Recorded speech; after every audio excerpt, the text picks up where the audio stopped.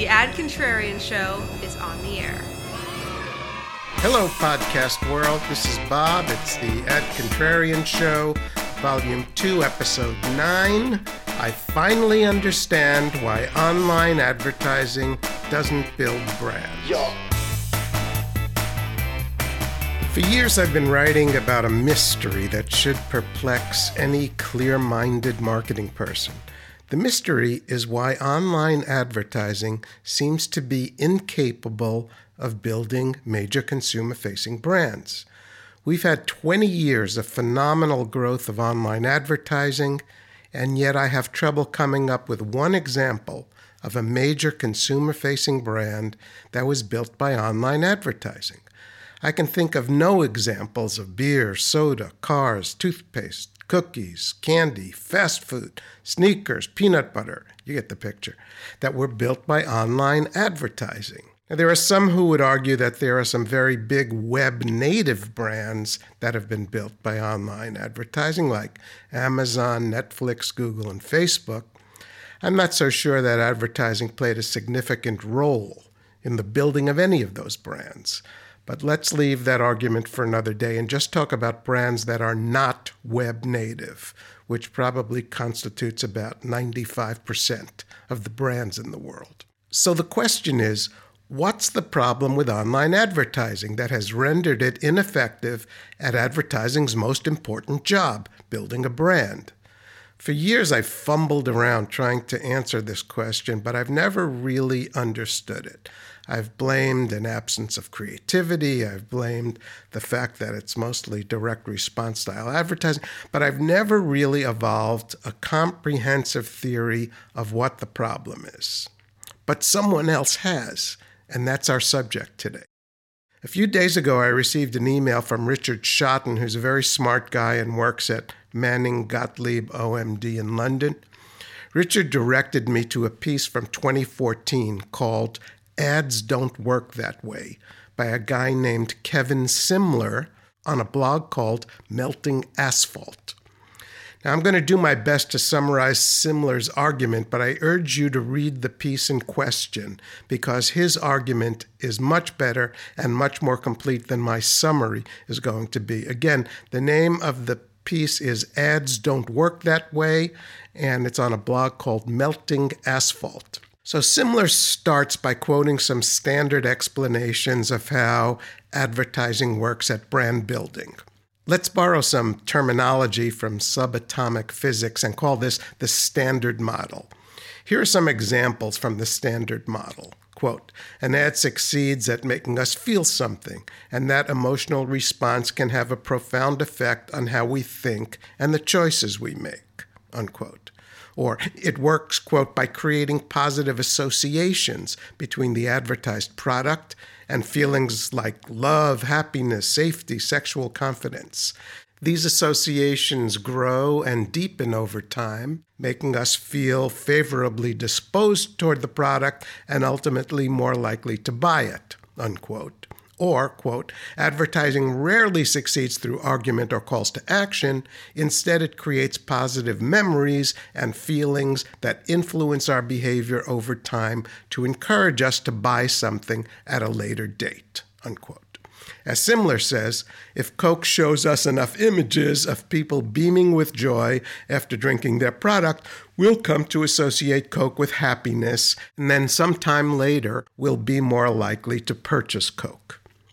Simler is not happy with this argument. He says it portrays us as far less rational than we actually are. We may not conform to a model of perfect economic behavior, but neither are we puppets at the mercy of every Tom, Dick, and Harry with a billboard. We aren't that easily manipulated, he says. Instead, he offers an alternative view to the standard model that he calls cultural imprinting. Now, don't be turned off by the terminology. The theory underpinning cultural imprinting is that in some way, we all want to be part of what is culturally acceptable. As he says, brand images are part of the cultural landscape we inhabit. They provide cultural information. When we ignore brand messages, we're missing out on valuable cultural information and alienating ourselves from the zeitgeist. He says this puts us in danger of becoming outdated, unfashionable, or otherwise socially hapless. We become like the kid who wears his dad's suit to his first middle school dance.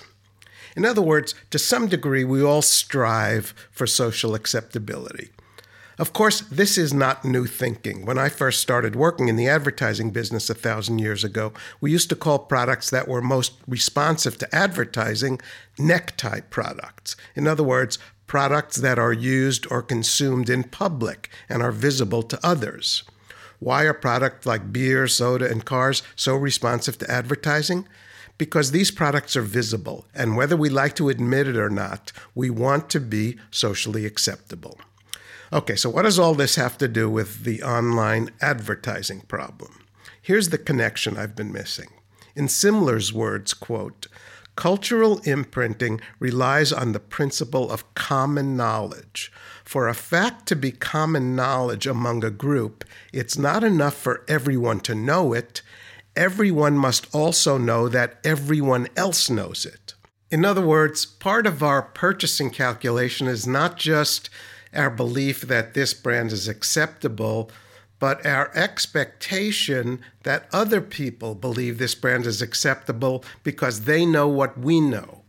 Here's an example he uses. In the standard model, we see a Nike ad that makes an association between Nike and athletic excellence. Over time, we internalize this association and feel good about Nike, and when it comes time to buy some sneakers at some later date, we're more likely to buy Nikes. In the cultural imprinting model, it starts the same. At first, we see a Nike ad that makes an association between Nike and athletic excellence. But here's what's different. Over time, we realize that everyone else also associates Nike with athletic excellence. And when it comes time to buy shoes, we expect that people will think more highly of our knowledge or our ability at athletics if we buy Nike. This does not guarantee we'll buy Nike, but it makes the likelihood greater. So for an ad to work by cultural imprinting, it's not enough for it to be seen by a single person or even by many people individually. Everyone has to know that everyone knows. This is why search ads and banner ads are ineffective at cultural imprinting and accordingly at consumer brand building. As Simler says, everyone lives in his or her own little online bubble. When I see a Google search ad, I have no idea whether the rest of my peers have seen that ad or not. In a nutshell, this is why mass market advertising is demonstrably more effective at brand building than precision-targeted, highly individualized, one-to-one online advertising. So for years I've known that online advertising has been mysteriously ineffective at brand building, and now I think I finally understand why. And the irony is that the person who connected the dots for me isn't a marketing or advertising person. He's a tech nerd, but I believe he understands marketing better than 99% of the so-called professionals currently working in the industry. Okay, that's it for today. Tune in again soon for another exciting episode of The Ad Contrarian Show.